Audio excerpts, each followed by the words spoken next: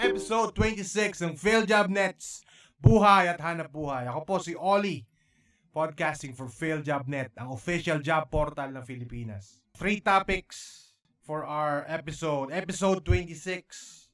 Una, 4 na rason bakit hindi ka nakakahanap ng trabaho. Pangalawa, kahalagahan ng pag-iimpok para sa mga manggagawa. Ang ating quote for the week ay galing kay Mr. Henry Ford. So, 4 na rason bakit di ka nakakahanap ng trabaho. Sabi dun sa article natin sa PhilJobNet, you expect bad things to happen. Inaasahan mo na hindi maganda yung magiging resulta ng job interview. Siguro kaya hindi ka nakakahanap ng trabaho. Siguro nag-a-apply ka pa lang, iniisip mo na, nako, bakit ako matanggap dito sa kumpanya na to dahil malaki siya.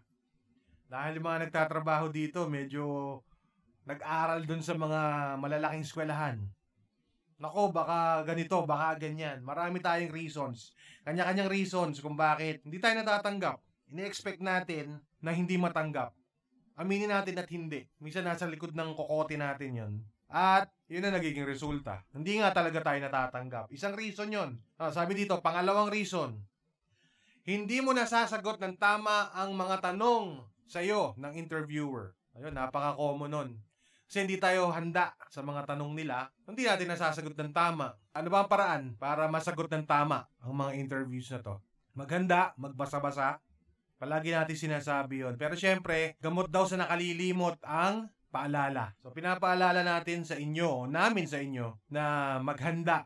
Mas maganda kung meron kang mock interview sa kaibigan mo. Kung nahihiya ka dun sa ate mo, sa kuya mo, sa nanay mo, sa tatay mo, sa kaibigan mo, try mo.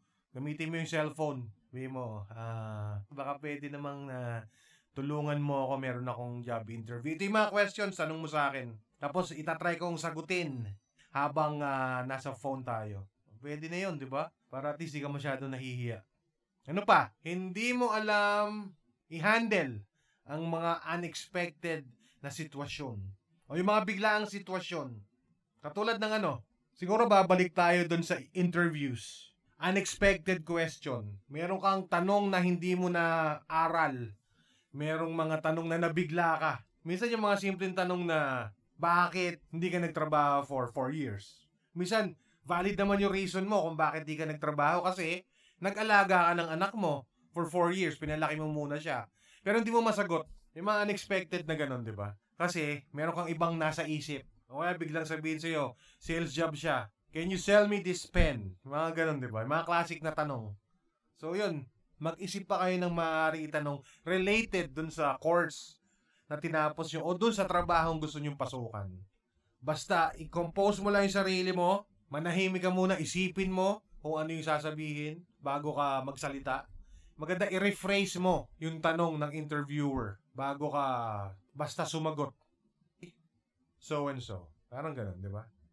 I-rephrase mo muna yung tanong bago ka sumagot para magkaroon ka ng time na isipin ang tamang sagot.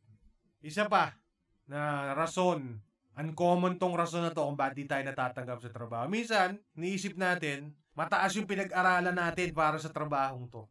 Kaya naghihintay tayo ng tamang trabaho o pagkakataon para mag-apply. Pero, dahil nga doon, sa pride natin na yon, lumalampas yung mga opportunities. Kunyari, gustong pumasok sa isang kumpanyang maganda, isang malaking kumpanya.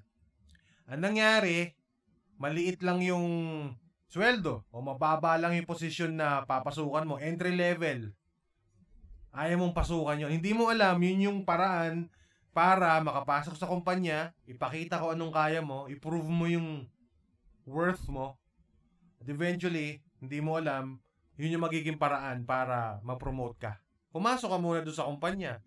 Work your way up. Sabi nga nila, the corporate ladder. Diba? So yun. Huwag mong hayaan yung mga job opportunities na dumaan lang. Diba? Sayang naman yung 1 taon, 2 taon na naka-standby ka habang naghahanap ka ng tamang posisyon para sa iyong natapos. Diba? Sayang naman yun. So yun. Yun yung 4 reasons kung bakit hindi nakakahanap ng trabaho. Para po sa hindi pa nakapagrehistro sa PhilJobNet, mag-register na po kayo para mas maging madali ang inyong paghahanap ng trabaho. That's philjobnet.gov.ph. philjobnet.gov.ph. Pangalawang topic natin, kahalagahan ng pag-iimpok para sa mga manggagawa. Bakit nga ba mahalaga? Napakahalaga nun, di ba? Kunyari, may emergency. Huwag naman sana. May pera ka, magagamit mo yung naipon mong pera para dun sa emergency na yun. O seguridad, safety net, para kung sakasakaling meron bigla ang gastos, di ba? Bilang manggagawa, dapat daw meron tayong ganun. Marami sa atin guilty na hindi nakakapag-ipon. So, siguro panahon na ngayon para magkaroon ng maliit na alkansya o ng envelope para dun mo itago yun, tapos eventually sa bangko. Mas mainam na meron kang naisusubi o natatabi every time kang sumisweldo. Nagkaroon kang extra pera o komisyon kung sa sales ka. Yung iba nga ginagawa nila, yung komisyon nila, yun yung tinatabi nila. Ang ginagastos nila, yung basic pay nila. Magandang paraan din yun para makasave, di ba?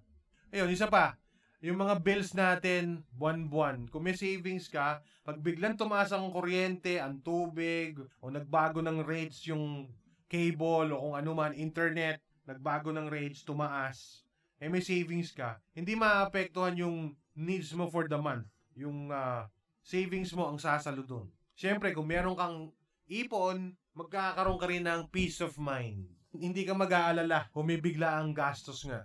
So, safety net mo nga siya, yung ipon na yon.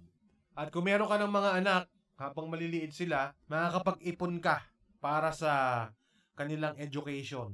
Diba? Kung meron kang pangarap na school sa anak mo, as early as 1 year old, 2 years old yung bata, makakapag-ipon ka na para sa college niya. Kasi syempre, hindi natin alam kung magkano na ang tuition fee by then. So magandang meron kang ipon. Di ba? Ito pa, para sa'yo. Minsan nakikita natin yung mga friends natin, na pumunta sila sa ganito.